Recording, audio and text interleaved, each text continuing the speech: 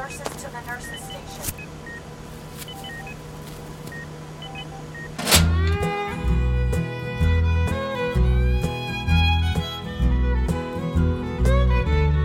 Lawless country people are real close family.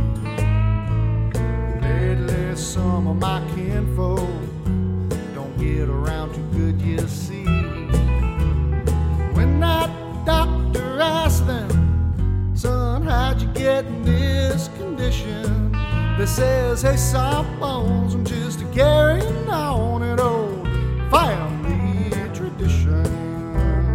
They wanna know, Doc, why do you think I got some pain in my joints from years of playing hard in this life that's too short?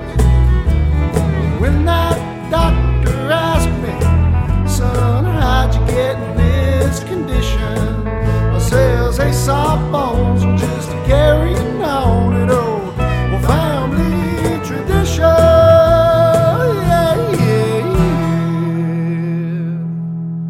yeah. Tell me all about it, Doc.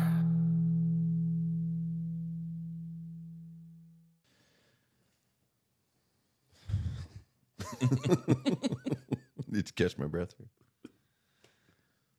Hey, everybody. Welcome to Hey Sawbones, my story and my passion. I'm Dr. Ryan Molly, orthopedic surgeon, entrepreneur, cutter of bones, business owner.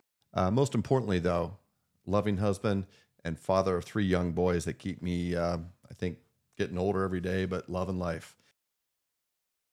This week, I cannot wait for this episode because this is the OG best friend, Jared Oaks. I want to next ask about sort of like building a business locally, but like what strikes me as someone who grew up here and then I come back. So I live in Cleveland. And when over time, I've seen sort of like Northwest Pennsylvania, and this isn't like all over the country in sort of like small town America. Things are tough, right? There's not tons of jobs in places like this anymore. And you don't see lots of like bright spots, in my opinion. And so, like, in fact, when I come back, I'm like, oh, it's sad that building's not there anymore. This isn't there anymore. And that's, and so when I came back the first time and saw the building you built in Meadville, just absolutely breathtaking, it's gorgeous. And then when I see, Edgewood and what you're doing there and things like that, like, to me, that's a really awesome bright spot for the community. And so it's sort of you're adding something great to Meadville. Tell me about, your thought process when you coming back to your hometown to build a practice and what that felt like, how you feel about building in the community.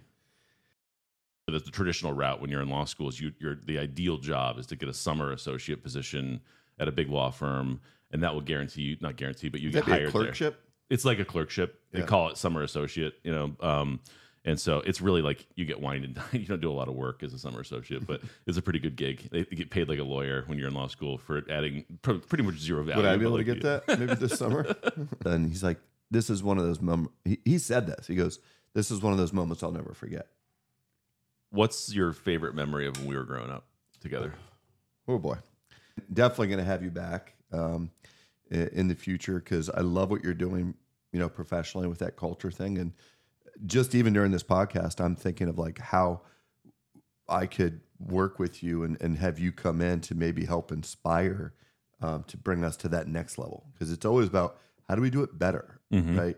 Because great is great, but like I want to be better than great. Right? Yeah, that is a culture in and of itself. The culture of continued improvement, right? It's like a loop. Like how do you get better? And the military is great at this, right? Like evaluate how you did. How can I do this better? And it's sort of like internal reflection and just a commitment to everything getting better all the time. But if you live in that way, like you do become truly excellent. When that doctor asked me, son, how'd you get in this condition? I says, hey, soft bones,